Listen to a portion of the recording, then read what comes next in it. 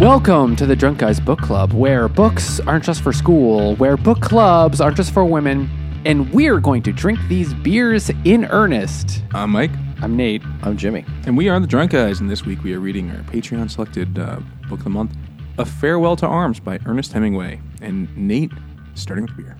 So, this book is about the First World War, but not the part you've ever heard about. It's about the Italian campaign, where the Italians were fighting the Austrians in the Alps. And you know who else was Austrian and lived in the Alps? The Hound of Music by KCBC. This is the Von Trapp Grossvater or whatever.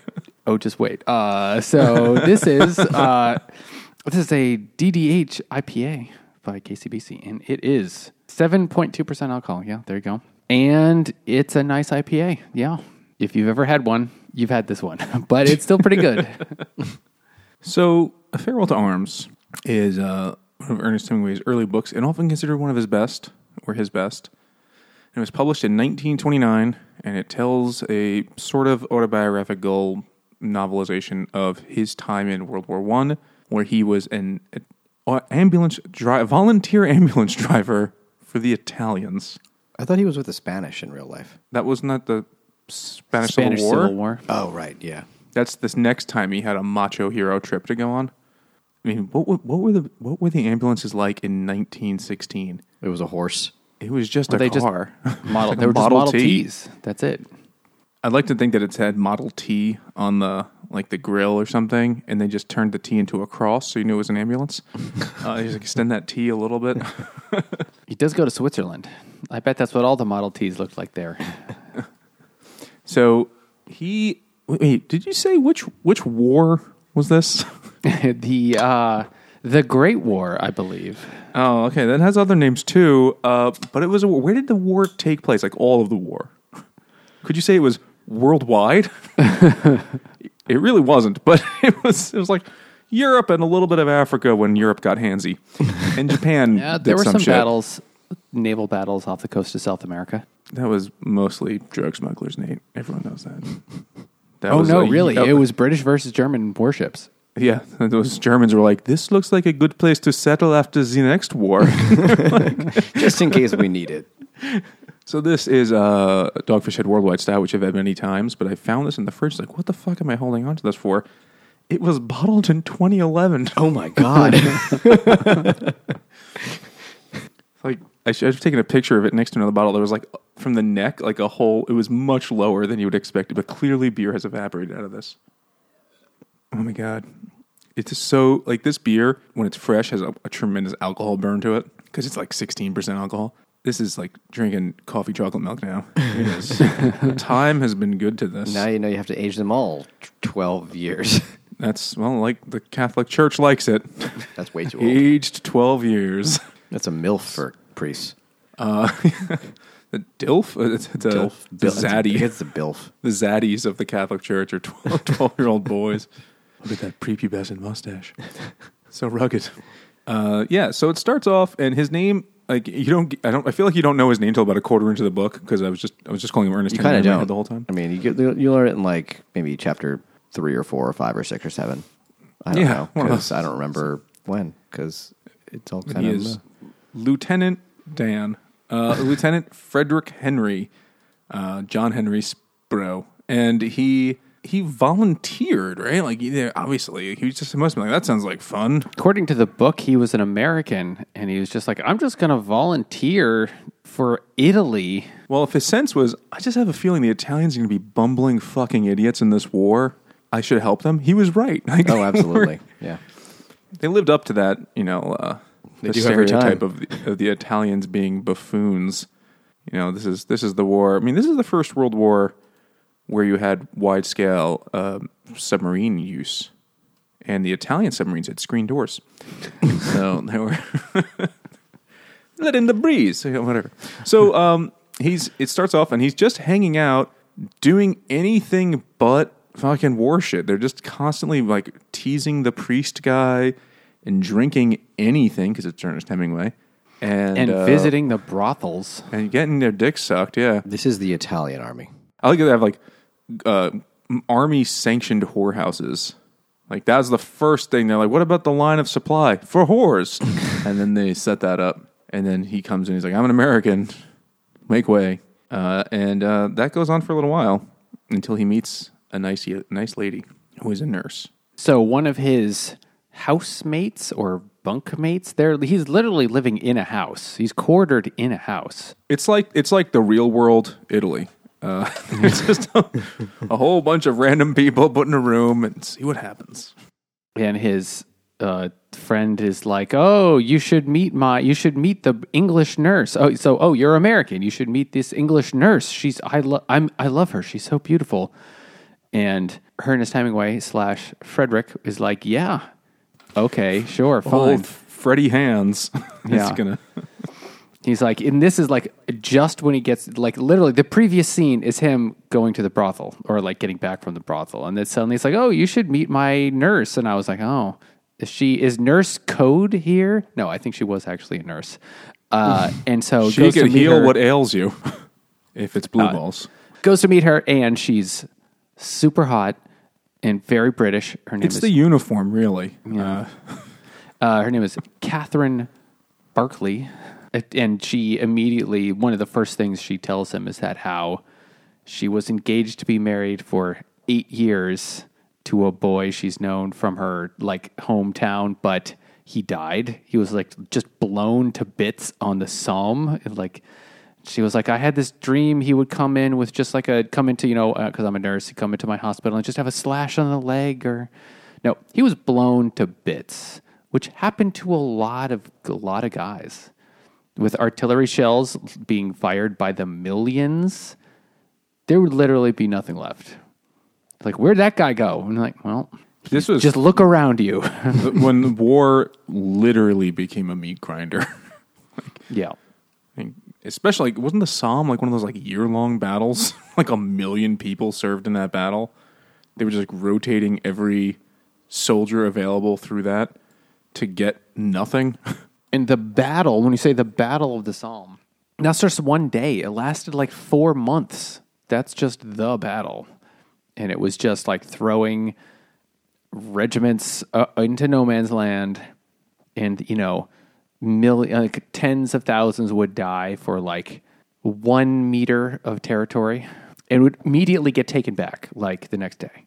So it was quite useless. But that's not what this World War I book is about. No, this is about them hanging out with donkey carts and whores. Much more interesting. Almost as much trench foot. Not just feet. So, what's his name? Ernest Hemingway, whatever his name is, takes Catherine out on a date, and he tries to kiss her, and she, instead of kissing him back, she slaps him in the face, because I guess that's what women did back then. You scoundrel. Because she's modest. She's very British. Not for long. And so she gets over that fast. he has to go out to the front because because it's about to be spring, and spring is when the sort of war happens in the spring, summer, and fall, because they just don't fight that much in the winter, at least at the time. And so she gives him a little like trinket thing. It's a St. Anthony medal. And he's like, "You're not Catholic, are you? Because gross." And she's like, "In Italy." Yeah, what are you gonna guess? And she's like, "Oh God, no! Some guy I blew gave it to me." And it's a St. Anthony medallion, which is supposed to protect you. And nowadays, you could see those if you ever see the keychain of some Guido. He'll have that and like an Italian horn, bull's horn hanging off there. And like, St. Anthony's gonna look out for me, patron saint of douchebags. What's an Italian bull's horn? You ever saw that like horn that kind of looks like a chili pepper? I've never seen an Italian's keys. Oh, because their hands are moving too fast. If you look, it's like a red horn. I don't know what the fuck it signifies. Probably masculinity. But I think it's just a good luck charm thing that Guidos have. Like American Guidos, where they don't know anything besides like how to say mozzarella. How to say like food's wrong. Well, they just say it all Sicilian style. Like, little menegoth, like how my grandma said everything. But not like the Italians in this book who are from somewhere else. Well, I think but also at this point, Italy was like 6 minutes old. and it had already gone through like 19 different failed governments, probably. Yeah. Like I feel like Italy has never Only had two or three more till they get Mussolini. Till they nail it. Primo.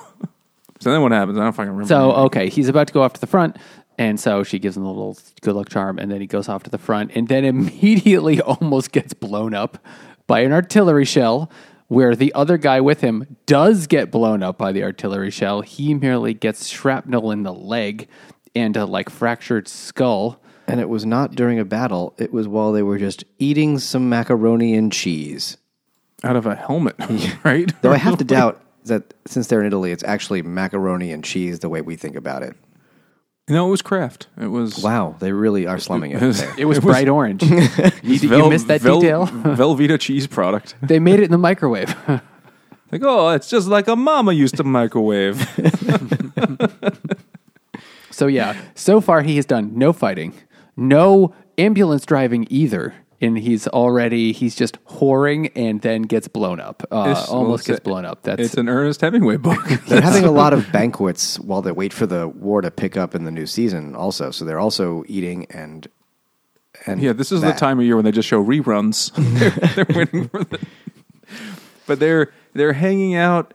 This is like there's a battle. They're doing some shelling nearby, but I got to eat before I go pick up all the dead idiots. Yeah, it's almost like they're at a war where they go home at the end of the day and then come back in the morning. It didn't make a lot of sense the way it was. But I guess that's maybe the way it was in some places. Maybe that's why Italy got their asses kicked. Yeah, it's like, oh well, it's 5:30. It's quitting time. I'm not getting paid overtime. So, I mean, maybe it's because they're ambulance drivers, so they don't need to man the front at all times. Yeah, people don't get hurt at night. Just need to be available around. So anyway, he instead gets a ride in the ambulance. They his one of the other guys is there that doesn't die. Sort of we get him a little patched up a little bit. But it's the guy who dies has his legs blown off. He gets Lieutenant Dan. But to let us, just in case we weren't sure he's Italian, he says about 19 times, "Mamma mia!" Yeah. He's like, my legs. How will I ever talk about my legs? And use your hands, Stromboli. And he's like, oh, yeah, so mamma mia. And then he just dies.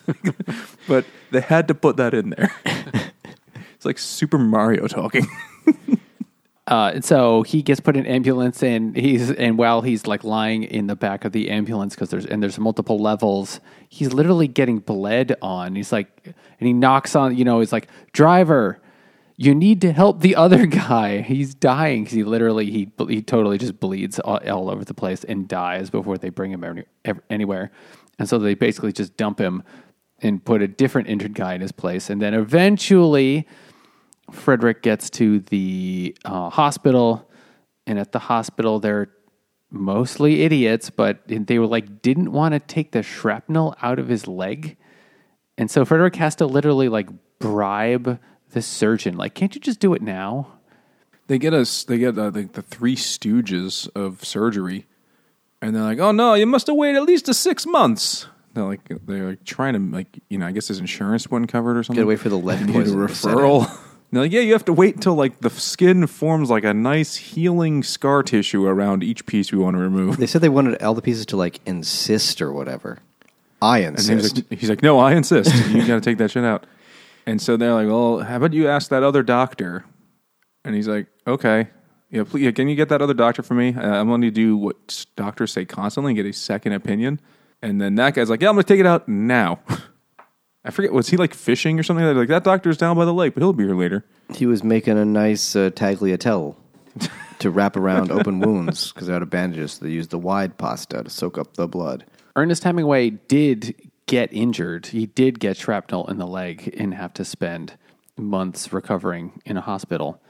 Well, we've also, I imagine it took place, he did it the way he did it in this book, which we, didn't mention that he spends the entire time in his hospital bed getting shit-faced.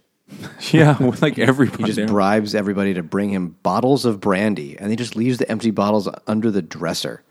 So when he first gets to the hospital, he's the only one because the war season hasn't the war season hasn't started yet. So, like, no one is injured yet because there haven't been any battles. And so he's, like, the only one. And there are, like, a doctor and 3 nurses. And 2 of them just keep bringing him bottles of liquor. And they're like, yes, this is fine. But luckily for Frederick, Catherine gets transferred to his hospital in Milan. And then he spends more time drinking in bed. And they fix his leg. And he's like, well, time to get back to the war. But first, he knocks her up, right? She starts, so first he has to convince the other doctor or whatever. It's like, can't you put her on the day shift so she's free in the night shift? And so she does. And then she stays with him every night. And then you find out a couple chapters later, oh, wait, she's 3 months pregnant. Like, I wonder how that happened. It's osmosis. They're not married yet, so they can't bang because this is 1911 or whatever the fuck. I don't know. Yeah, he's been nutting that raw, but he's like, let's get married. Let's make an honest woman out of you. And then she's like, no, we're just as married as you want to be. He's like, no, I'm pretty sure you need paperwork. She's like, no, it's a state of mind. He's like, wow, you are very progressive. Usually it's men that think that. Good for you, bitch. So you're not going to mind if I forget we're married sometimes.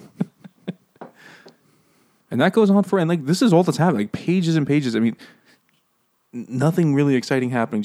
And then I saw this guy, and then then I drank a bottle of brandy. I drank just vermouth. Yeah, he drinks a lot of just straight vermouth. Straight vermouth. I mean, I guess you drink whatever you can get. But then half the time people are like, what are you drinking? And he's like, I got this, under the bed vermouth. And they're like, I got something better. And then they're like all bootleggers, apparently. They just have like booze in their pockets. But, this is the war, and they're convalescing, hanging out, and it's like they are dead men on holiday. This is Dead Men on Holiday from Root and Branch, a double IPA. That there's a whole story here, but it probably is just like a multi-oat wheat double IPA with Citrus Simcoe and Comet hops. Oh, that's really good. I should have bought so much more of this because it's so far away to drive there. I think I told you that Root and Branch is the name of like a communist newsletter from the 60s or 70s. That's where their name comes from. And I was at the bar, and they have framed anarchist paper, wasn't it? It was a zine. It's something like super. I think it's a like anarcho-communist. So like it's not like the Mises Institute anarchists who are like fuck taxes. So they have all these zines framed behind the bar, and I took a picture. Like, what are these? I feel like I should know what some of these are. And I was looking them up, and it's like, Chainsaw was a newsletter that published 8 issues. Like, oh, okay, who the fuck? Okay, I guess I'm not supposed to know this shit. But for a hot second, it's like, this is like the kind of thing like the culture, the culture critics are aware of. Like, well, as if you had read, Teenage Depression, the newsletter that was published from 1978 to 1978, you would know whatever. There's probably a lot of people who are really into like the Beat generation too. Well, it was all like most of the other stuff was like late 70s and 80s, a lot of punk stuff. So then it was interviews with random bands. I read an issue of Chainsaw actually online. It was an interview with a band who their biggest song was called Shark Fuck, or it might have been plural, it might have been Shark Fucks, called The Tronics. And then I listened to it, like, this is fucking garbage. But I could hear how this might have seemed edgy and cool in 1981. Yeah. And so that was their thing. But somebody must either collect them or they must be scouring eBay anytime some old hoarder dies. A bunch of these go up for sale. They had a ton of them. But you know what we also have a ton of, but not enough? Patrons. And if I'm going to thank these patrons, first I'm going to drink this beer. Oh, shit, yeah. Because it's been long enough to read this fucking Hemingway book. This is from a new brewery. He certainly drank enough. This is from Froth Brewing. And the title doesn't really work, but it's an Italian-style Pilsner, and he's in Italy. And this is called Rari, like Ferrari. Also, he's a driver, so I'll take that. I'll allow it. Nate? Put it in a cup, because it's Italian. It'll pass this time. No, it's Italian. You drink it with your hands, Jimmy. Oh, no! Mamma mia! Mamma mia. It's way too much foam. I poured far too aggressively. It's been too long since I actually had to pour it into a cup. Like a civilized person. Not like an Italian. No, you just drink this out of a wine skin. Oh God, there was zero wineskins. They kept saying this wine tastes like metal because they were filling their canteens with wine instead of water. You're gonna waste it on water. What is wine but water that tastes gooder? It's wine that the Lord got his hands on. It is a flavored beer. I'll give them that. I haven't had a Peroni in I don't know how many years, but it's probably similar to that. It's surprisingly bitter, actually. But yeah. Froth brewing. There's a lot of froth here, certainly. Well, that's from you. That's poured from me. Yeah, I did that entirely. But I haven't had a Peroni since the last time I went to somebody's house who doesn't drink beer, and they're like, "What do I have? Oh yeah, I have this left over from when someone came here." I was like, "I guess I'm drinking that shelf turd." This 3-year-old Peroni, aged to perfection. Yeah, like a fine wine in a metal canteen. So if you want to support the podcast, you get over to patreon.com and you get to do cool things like vote in the book poll that picked this. And I think it was it Hemingway books? This was second place winners. Oh, all right. Yeah. This was the second place winner of the time we did all Hemingway books. We picked 3. This one was second. And it was Hemingway or The Highway should have been the name of that post. But it might have been. They picked this. They also get to do all sorts of other cool stuff that you can check out there. But most importantly, they get thanked on the poll episode. And Jimmy's going to thank the fine people. So we have so many to thank today. We have. I saw one person just stopped being a patron today. Well, fuck that guy. They're not getting said because they're not on the list of active people. All right, so it's like I just lost my job and my house has a lien on it. Like, I don't care. Fucking, you get nothing. You find your $3, you son of a bitch. This is America.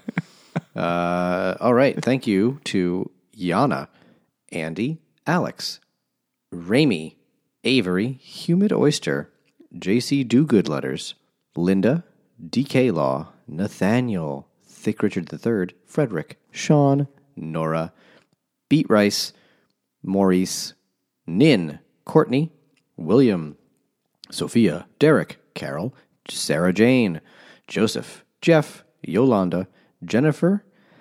Ooh, okay. Thanks to Nate, all doghouses within a mile of here are required to have panic rooms. The panic doghouse. Nate dislikes Twilight because he hates vampire lore. He can't grasp the idea of waiting for permission to enter. Wow. Jesus Christ. Wow, it's not even about dogs. It's just I guess it's an improvement. I guess I think the dog part is implied at this point, maybe. I don't know. Anita Tolik. Nate fucks shepherds. Here we go. Subtle. Jimmy, now identify as the man, the myth, Fig Newton. Okay. I don't know what that means. I think it's... I was trying to think about that one, but I'm like... You're the one who has to explain it, Jimmy. No, I identity. Don't. That's my You're right. the one who identifies as a Fig Newton. No. So not as a Fig Newton, as the man, Fig Newton, well, brother of Isaac fruity Newton. Brother. Grace, Catherine, Colton. Oh, gotta click on this one to see the whole thing. Okay, let's see. Oh, goodness. Jesus, how do I... Isn't this the same as before? Is this the... Did we read the one about Guam? Yes. Yeah, we did. Okay, I so warned the him. limerick I told about him Guam that- again. Also, I can't see the whole thing, but the email address is Ben Nates Malova. That was the original fake name. Yeah. Bass players honestly suck. I mean, who even knows anything as bass players? Guitar players are the real musicians. Well, it's just a long guitar, let's be honest. Zaphod Beeblebrox. Okay, and we got a long one here. I don't know if this was meant to be directed at me. If so, bravo. I'd like to thank Dad, look. Dad, look at me. Watch. Dad, look what I can do. Dad, Daddy. Dad, watch. That's ironically exactly what I said at his funeral. Oh, yikes. Okay. Well, we have the best patrons. Yes. It's the attention to detail that matters the most. Mm-hmm. Joe P., Crab, Daniel, Hayden, Emotional Support Burrito, and CL. Thanks, everybody. Thanks, most of you. Most of you are cool people. So eventually, Frederick he has jaundice, and he's about to drinks himself to jaundice. Which, is that a thing? Can you do drink that? yourself to liver failure, absolutely. Oh, well, yeah, okay. And he's drinking a bottle of brandy while sitting in the hospital every day, so... he has been taking sun cure. That was one of them, like, oh, you got to do a sun cure. Like, what the fuck? Is that like when you tan your asshole? Like, fucking... That's the equivalent of the old thing, like where it's like, you need to breathe the air by the sea. Yeah, there's probably something to it. Like, going outside and for a walk is good for you. And getting away from people who have tuberculosis next to you. But to call that a cure is a bit of a stretch. What do I know? So anyway, he's about to get his like medical leave extended, but then the nurse finds his collection of empty bottles under his bed and is like, "You did this on purpose." And he's like, "No." She's like, "Yes, you did." And then orders him, changes his like medical status to be like, he's fine. He just needs to stop drinking. And then he ends up having to go back to the front. Though I have to ask, what kind of hospital is this that he was allowed to accumulate that volume of liquor bottles under a bed? And he's still like the only patient. Like, how did they not know? Like you could hear the bed jingle when you move. I'm holding them for a friend. They're all full of piss. They were. You get a nickel on each one of those. Oh, God. They're all... That's how she found it. He didn't get the sensors. It was a different time. She knocked over, and it was like bowling. And she just knocked over a dozen bottles filled with piss. I don't like the bedpan shape. It splashes back. I like to work on my aim. I'm very bored in here. He does say, he's like, I'm fucking bored. Can anything happen? There's only so many times I could bang that nurse. Especially when I have to imagine, chronic brandy dick. Brandy dick? That's the thinking man's whiskey dick? Yeah. It's upper class. For the cultured man who can't come. Well, he clearly didn't have a problem with that because Catherine is pregnant.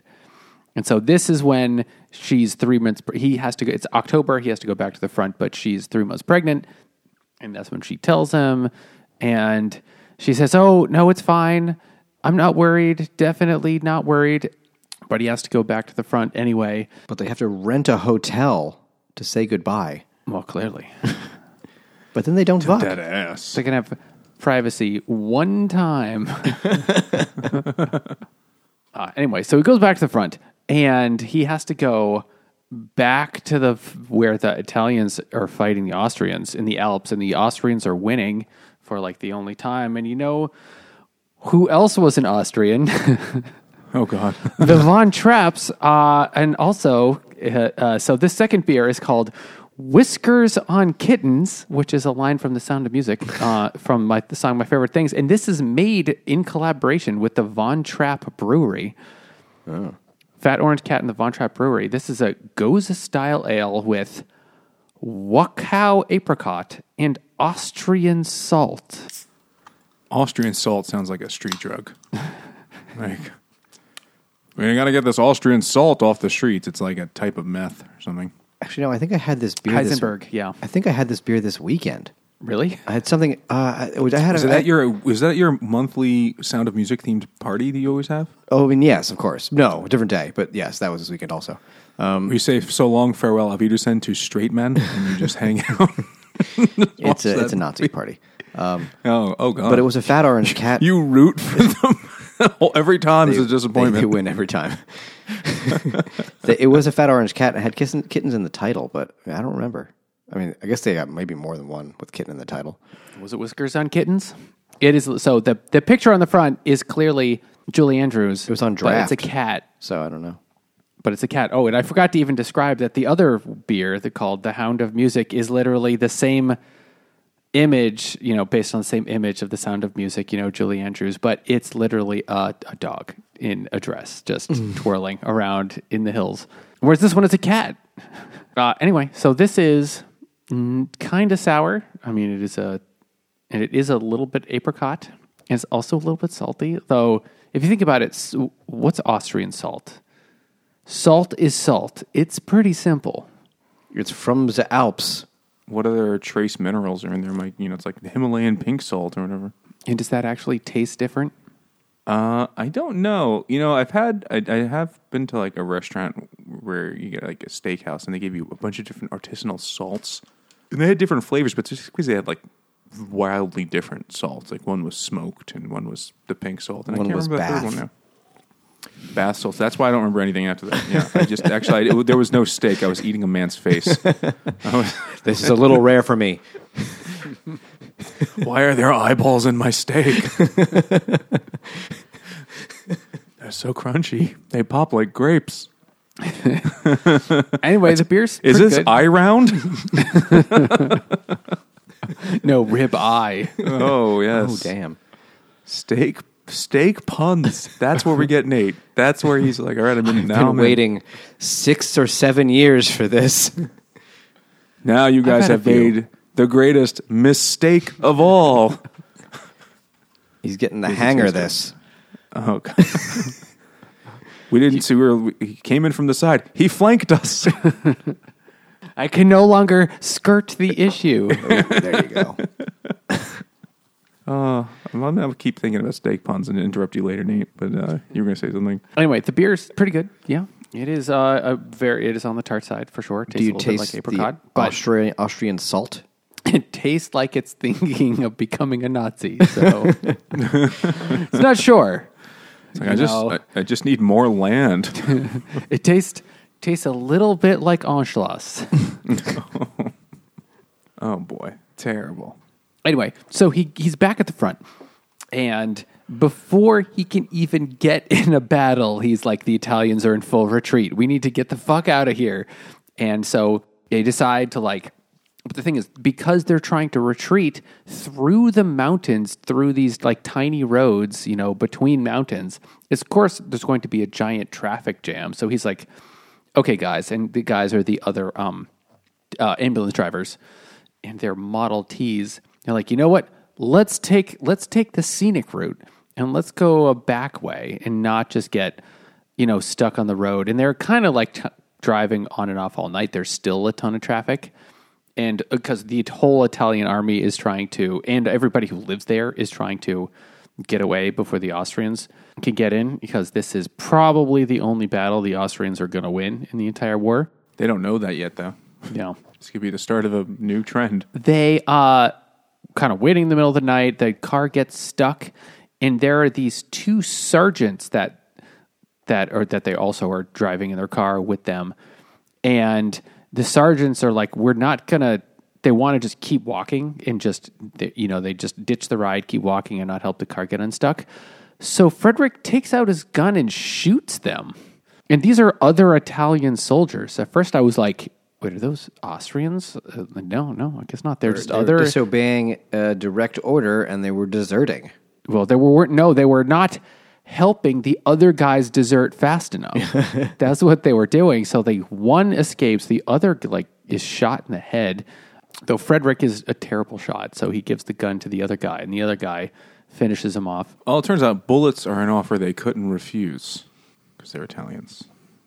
It's the Godfather. Oh, right, yeah. Guidos. So anyway, so they try and escape. They've managed to get a bit away, but they get arrested by the Italian police, and because the Italian police are literally arresting everyone. Can I just say, in the Italian police, Italian Sting is the worst.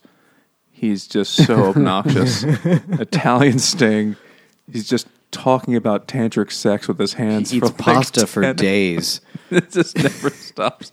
He's just always carbo loading for the tantric sex.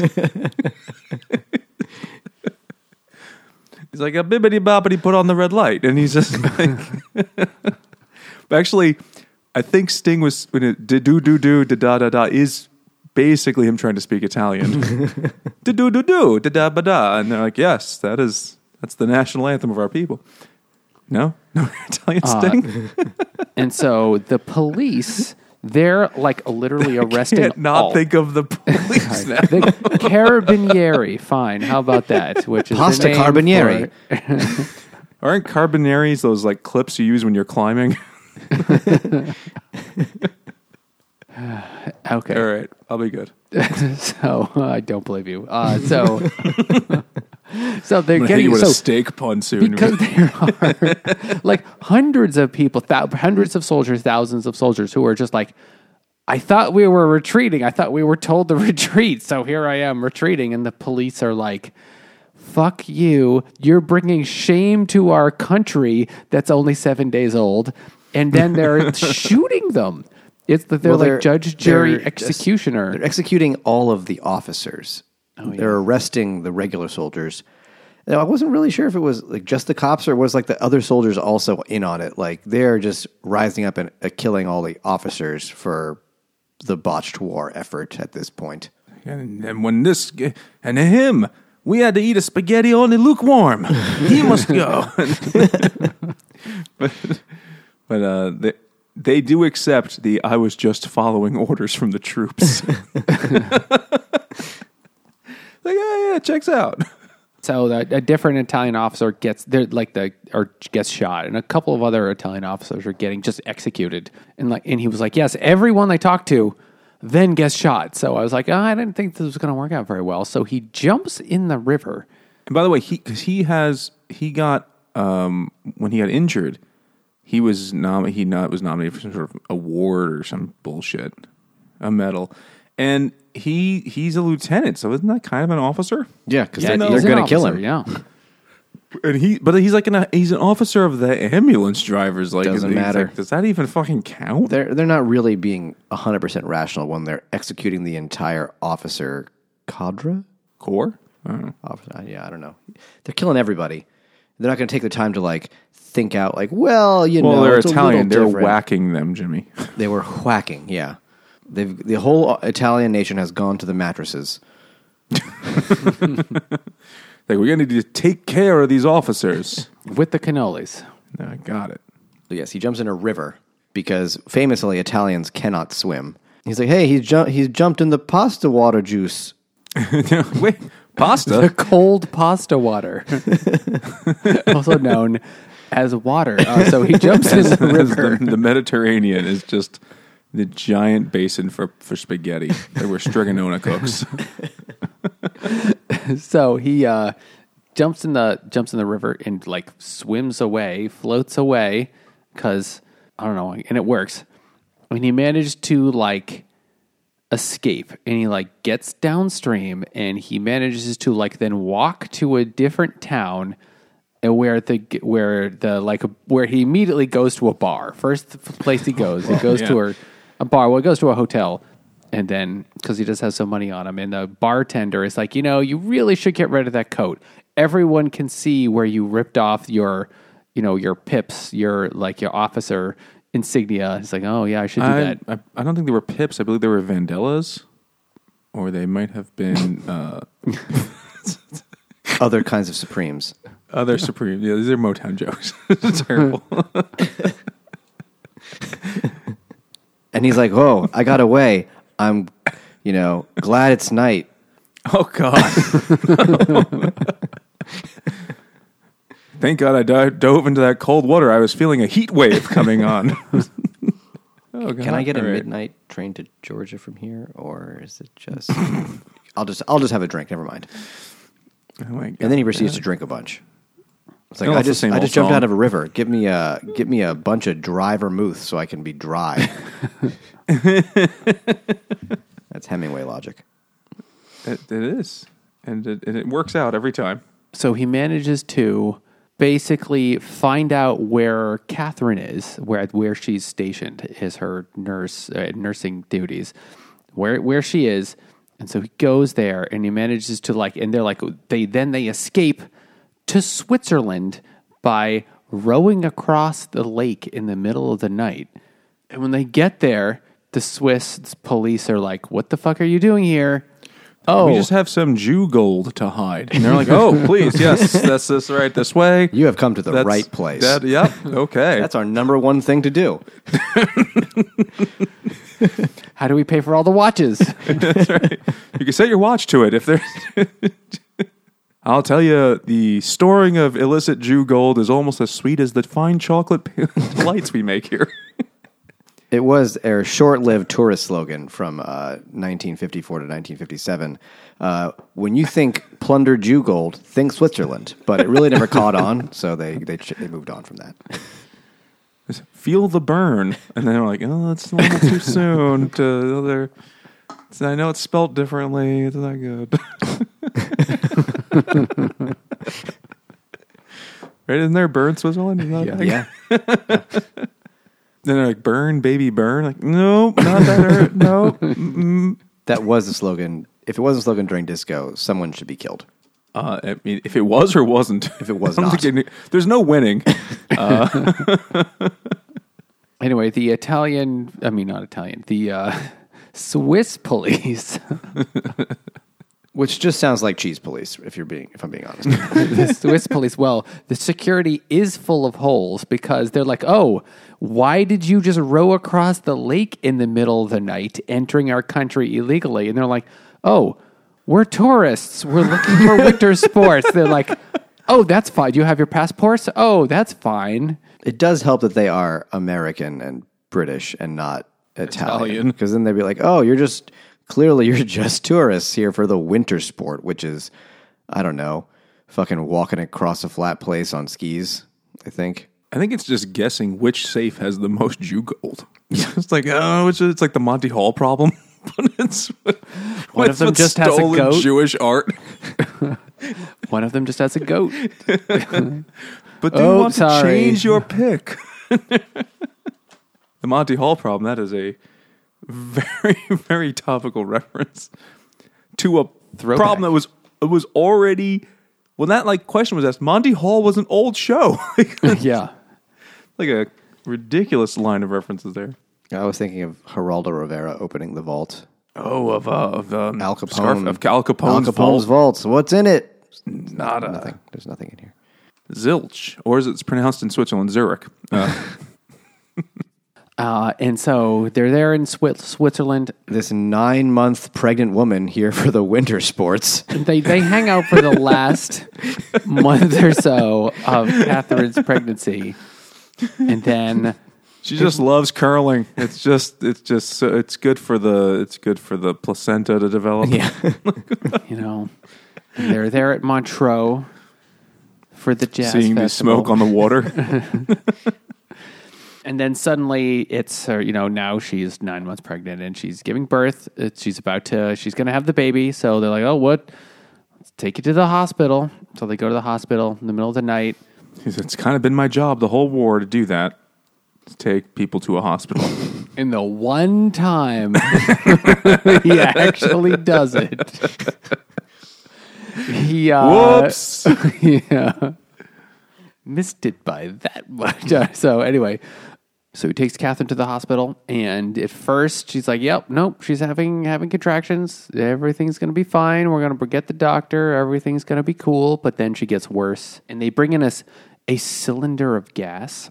I'm not exactly sure. Yeah, I don't think that's what it was. It's some sort of same effect. Painkiller. It was nitrous. Nox. So it was, and is this Fast and Furious? She wants that baby to go real fast. So they bring in the gas, so she gets some pain relief, and she kind of gets worse and worse. And meanwhile, he goes to and the doctor's like, "It's going to be a while. You should go get some food." So he walks down to the pub, has some beer, has some sauerkraut, and then he comes back and is like, then she's worse. He eats a lot of eggs. Yeah. Also eats a lot of eggs. And he comes back, and then she's worse and worse. I got some gas for you, baby. Sauerkraut and eggs. And he's been drinking heavily. I'm in just as much pain as you. If this doesn't get that baby out, nothing will. In fact, I'm going to need some of that myself. I got to give birth right now.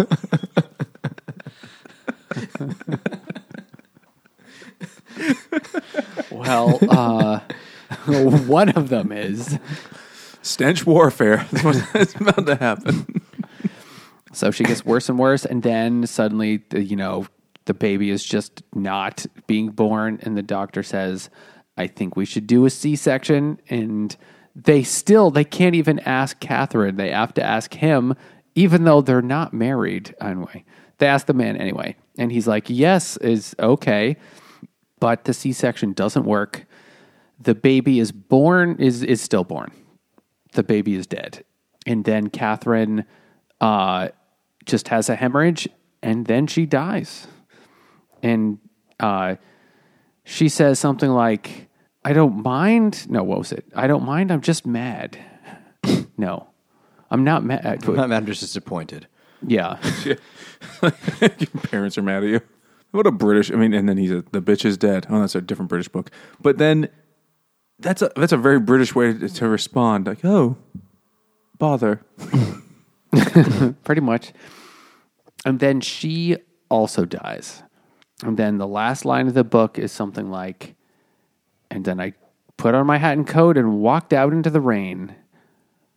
A free man. And I went right to the whorehouse. And had a bottle of vermouth. I said a farewell to that problem. Oh, what a gentleman. So this is considered one of the greatest World War I books ever written. You know what? The plot is dumb, but there are a few really good passages about World War I, about troops moving, or about the retreat.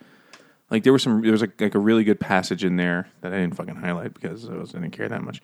But describing the troops, and also in the beginning talking about like the huge just armies moving and like the dust that they raised up, covering everything, to kind of give you some sense of the scale of World War I, which was just ridiculous by any other metric, you know. Like at the start of World War I, when everyone's like, "Oh, Phil, we'll see you in 6 weeks when you go destroy that other team," because it was like a sport to the people of Europe. We'll be home by Christmas. Yeah, they'll be before the leaves turn. Right, that was like the attitude that people would be lining up in their random, little villages. An army was going to march through, and it would take hours. And this wasn't like the Macy's Day Thanksgiving parade, Macy's Thanksgiving Day parade, where they. The float with Chicago stops to perform a lame fucking song that they lip sync. They're just marching. And it would be hundreds of thousands of troops moving. Hundreds of thousands of young men who within a few weeks would be fucking dead. They would all be dead. And there were some passages in here that kind of did a good job of giving you like a sense of the scale of the war, of the scale of like the craziness of the retreats, of just this inanity, like the size of it. That was, to a person reading this in 1929, like, holy shit, I can't believe that just happened. Because it was up until that point, they didn't know there was a sequel coming, They were still in rewrites.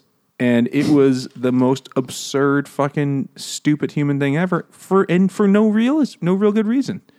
So I think that those parts of the book are really good.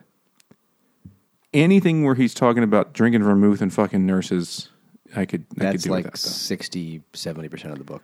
Yeah, I think the book could have been a postcard. I think it could have been like, here are a few evocative images. And you're like, wow, that's really interesting. Everything else, no thanks. But that's what I think. What do you guys think?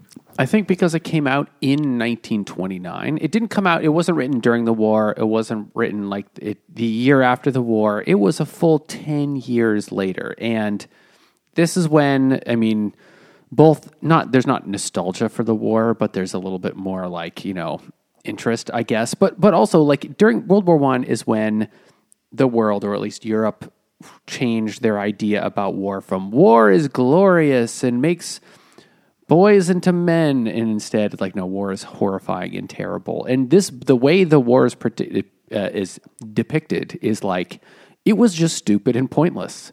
He did no fighting. Nor did he save anybody in his job as an ambulance driver. Very good point. He drank, fucked whores and a nurse, got wounded, eating macaroni and cheese, and then when he was actually had to go to the front and then retreat because the army was retreating, the police were just shooting people because, like, fuck you for losing this fucking war, as if it's their fault.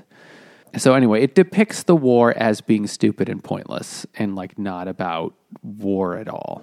And that's accurate. But it was still boring, though. It's like the number of times he just had a beer and ate a sandwich. That's like what the book is about. If, you know, dude, I'm already living that. I don't need to read it. It's like reading my journal. It's like this is the great American novel, like eating a sandwich. Like, I mean, that is very American.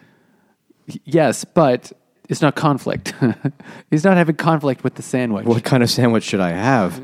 I know we mentioned the sauerkraut farts. That was a conflict, but it was an internal conflict.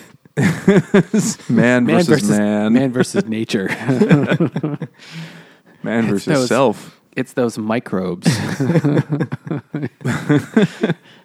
But the descriptions of, like, you know, of him eating the sandwich aren't even very entertaining because it's Hemingway writing it. It's like, I bit into the bread, period. Or he bit into the bread, period. The bread was crunchy, period. Crumbs got all over the fucking place, period. He washed it down with 2.5 bottles of vermouth because it was only noon. And then you're like, all right, cool. End of chapter. Like, it just... A priest came by. He said a joke, but it didn't translate well. That happens a bunch of times in the book where people are speaking Italian or Spanish or whatever the fuck it is in different scenes, and then he's like, yeah, I made a joke. Sorry, I fucked that up, but no one knows the fuck I'm talking about now. It makes no sense. Whatever. We're moving on. We're all going to die tomorrow. I'm sure that this is one of those probably things, the point. Yeah, this one is one of those books that's like rife with metaphors and symbolism that I just didn't care enough about to get into. Like, there's I'm sure all the talks with the priest and the soldiers are there, or when he meets that old guy in the hotel, and the guy's like, I am very old and I'm gonna die soon, but I'm gonna beat the shit out of you in billiards first. Yes. For what reason? Who knows? Yeah, and they talk for a while about, like, I don't know, death. Well, anything but the war. Yeah. He's like, tell me about the war. He's like, no, I don't really, I'll talk to you about anything. He's like, just how about the war? And he's like, about septic tanks? Like, any other topic. And then that old man fucking fleeces him in pool. Like, did that mean anything? Nope. Just happened. Well, they talk about death and shit. And I don't remember any of it, but I'm sure at the time it was important. But it's not, because it's fucking Hemingway again. So, like, he's like, death is bad. And he's like, yep. War is great. He's like, no, it's not. Like, there's no conversation. One of the things I read about the book was, like, the point of the book is, every time you read the point of this book, it's different based on what you're reading.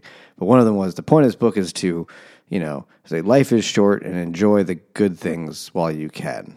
Hedonism, which mainly seems to be drinking, eating If eggs. That's the case, then we're living it up. Yeah. We're doing it right. Living the dream. It was also, I read it was like one of the greatest love stories ever written, which is objectively not true. They're a terrible couple. I can write a better love story about me and my hand than these fucking Your two hand people. has about as much personality as Catherine did. It has much more. Not only would you say personality, oftentimes my hand even has spunk. But,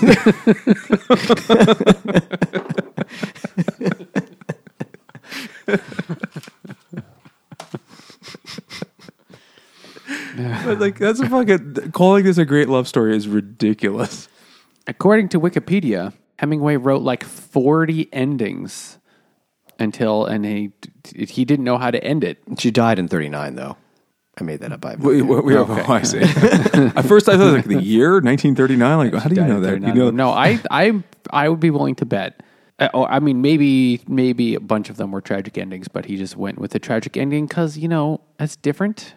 Most novels and Hollywood Hollywood movies and stuff have a happy ending. The reason why Casablanca is a remarkable movie is because it has the sad ending. Sorry if I just spoiled a 70-year-old movie for you. Well, now I'm not going to see it. I think it's closer to 80 years old at this point. 80-year-old movie for you. And if it didn't have that, it would not be remarkable. I think this book is somewhat the same way. If it was just like, and we moved back to Iowa with my parents and had the baby, it would be like, oh, well, that was boring. I say, can you believe these guineas? Fun, I guess. Fan. That'd be a great ending line to the book as they leave. Like, can you believe these dumb wops? And that's how it ends. I think it'd be memorable. Well, this is where one of the few things I highlighted in the book was this line when he's like, "When you're gonna desert the army." He's like, "I feel like a criminal. I've deserted from the army." He said, "Darling, please be sensible. It's not deserting from the army. It's only the Italian army." She's not wrong. She knew. He's like, yeah, that's true. The only one I highlighted was, I guess, foreshadowing when she's talking about how much should she drink while pregnant. Not should she, but how much is okay. How much? And she said, "Do you think I ought to drink another beer? The doctor said I was rather narrow in the hips, and it's all for the best if we keep young Catherine small." It's like, oh, okay. Old-time science. This is back when they were like, your doctor thinks you need Chesterfields to give birth to healthy children. You know, like that was... Well, this is her saying, if I drink, it will keep the baby small, so I'd better drink. Yeah, like fetal alcohol syndrome and you. Should have drank more. Yeah. Yeah, she should have. I mean, it's a famous book. And it's probably considered, I haven't checked, but I'm sure it's considered like one of the greatest novels ever written. Yeah. Of course it is. And I think we could rehash our same conversation from Sun Also Rises, where it's like, part of it is about the style and how it was different than what came before. And especially after World War I, like everybody was looking for a different everything. Like that, like broke the world. Everything, like, we've been doing things wrong and stupidly. And then you get like dumb bullshit like Dadaist art, where, you know, a guy dresses up as a fish and reads a poem about shellacking a chair while throwing tamales at people. And they're like, that's art now because the world is broken and who cares? Because nothing means anything anymore. Yeah. Mm-hmm. I mean, people still read it now and say it's like one of the best books ever written.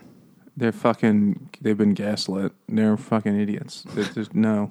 They're saying that because they're saying that the same reason why anybody's like, I think Kraftwerk is a great band. Like, no, you don't. Someone told you they're good, and you're convincing yourself. You've never heard of auto Stockholming syndrome. I can't tell you a single work by Kraftwerk. I don't know any of their Kraftwerks. Yeah, I don't know. I'm sure they're fucking awful.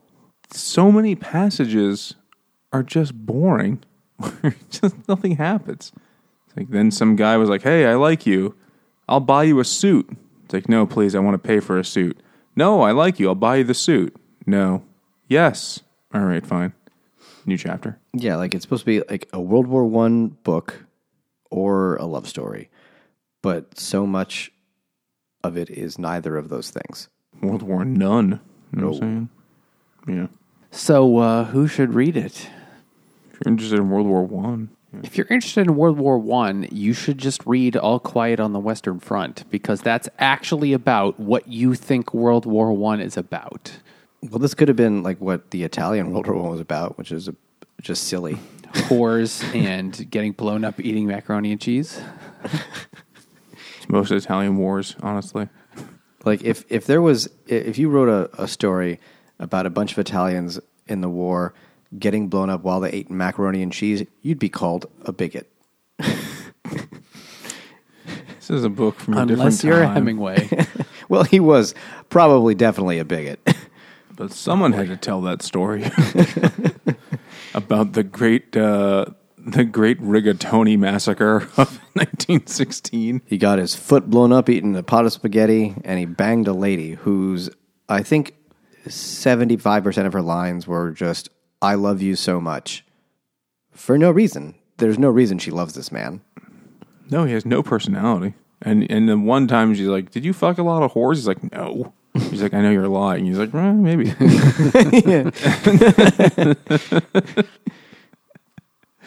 Like, that's a real thing. It's like, dude, I'm in the Italian army. What do you think happened? I can't get to the ambulance without fucking 3 whores in the morning and drinking a handle of vermouth. And wine in my canteen. That sounds like a spaghetti western album. It sounds like if you got a bunch of Italians to write country western songs. Yeah. Like, wine in my canteen? Is that one? That sounds like no, they really think more about like Silver Bullet and Jack Daniels. Rigatoni for my horses. I'm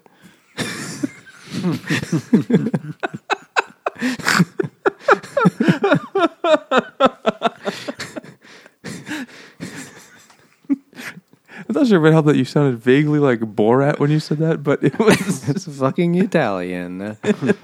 Horses. Andiamo, the reggaeton. I would watch that movie. Rigatoni Just for a my man horses. trying to feed a horse pasta. It would probably eat the pasta. Might not digest the pasta, but it might eat it. Did you ever see that Seinfeld where Kramer was shopping at like Costco, buying like some knockoff ravioli beef Chef Boyardee product? It was called like Beefarino or something. He was feeding it, and he was driving a hansom cab feeding it to the horse. And then they're all just, the horse is clearly farting horrendously as the people are trying to go for the romantic ride. Well, don't they actually do that? I mean, they're just shitting relentlessly. Horses, it's so romantic. I think horses evolved to be in German porn. Like they're just constantly shitting and thinking nothing of it. Yeah, go watch that Seinfeld. It's great. Oh my God. All right. So yeah, no one should fucking read this book or anything else Ernest Hemingway wrote. I'm going to say it that, well, maybe Old Man in the Sea, because that takes like 27 minutes. But this book is... It's either just objectively overrated or I just didn't get it. What are the odds? Both. All 3 of us didn't get it. Moderate. Maybe we needed to drink more vermouth. I think even if I understood all the subtleties and the metaphors, it would still be kind of boring. Yeah, it was dull. For a book about war, a war where like it's war adjacent. It's also love story adjacent. It's a book where a guy drinks a lot and happens to do some other stuff along the way.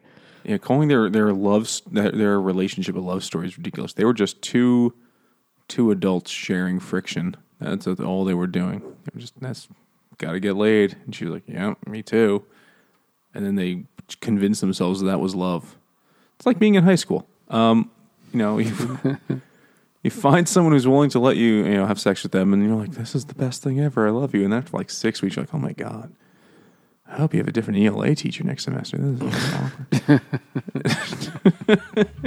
But in the meantime, tell us what you thought. Tell us what you thought. Send us an email to drunkguysbookclub@gmail.com. Follow us on Twitter at drunkguysbc. Or go to Facebook and Instagram at Drunk Guys Book Club. And if you've listened this long, you want to support the podcast, head over to patreon.com or just leave us a review or, just shout it at an Italian with your hands, just like in semaphore or something, and get people to listen to the podcast that way. Anything would be appreciated. And you can also find us on Goodreads. Rigatoni. They can't read. And check out the Hopped Up Network, a network of independent vermouth podcasters. And thanks for listening.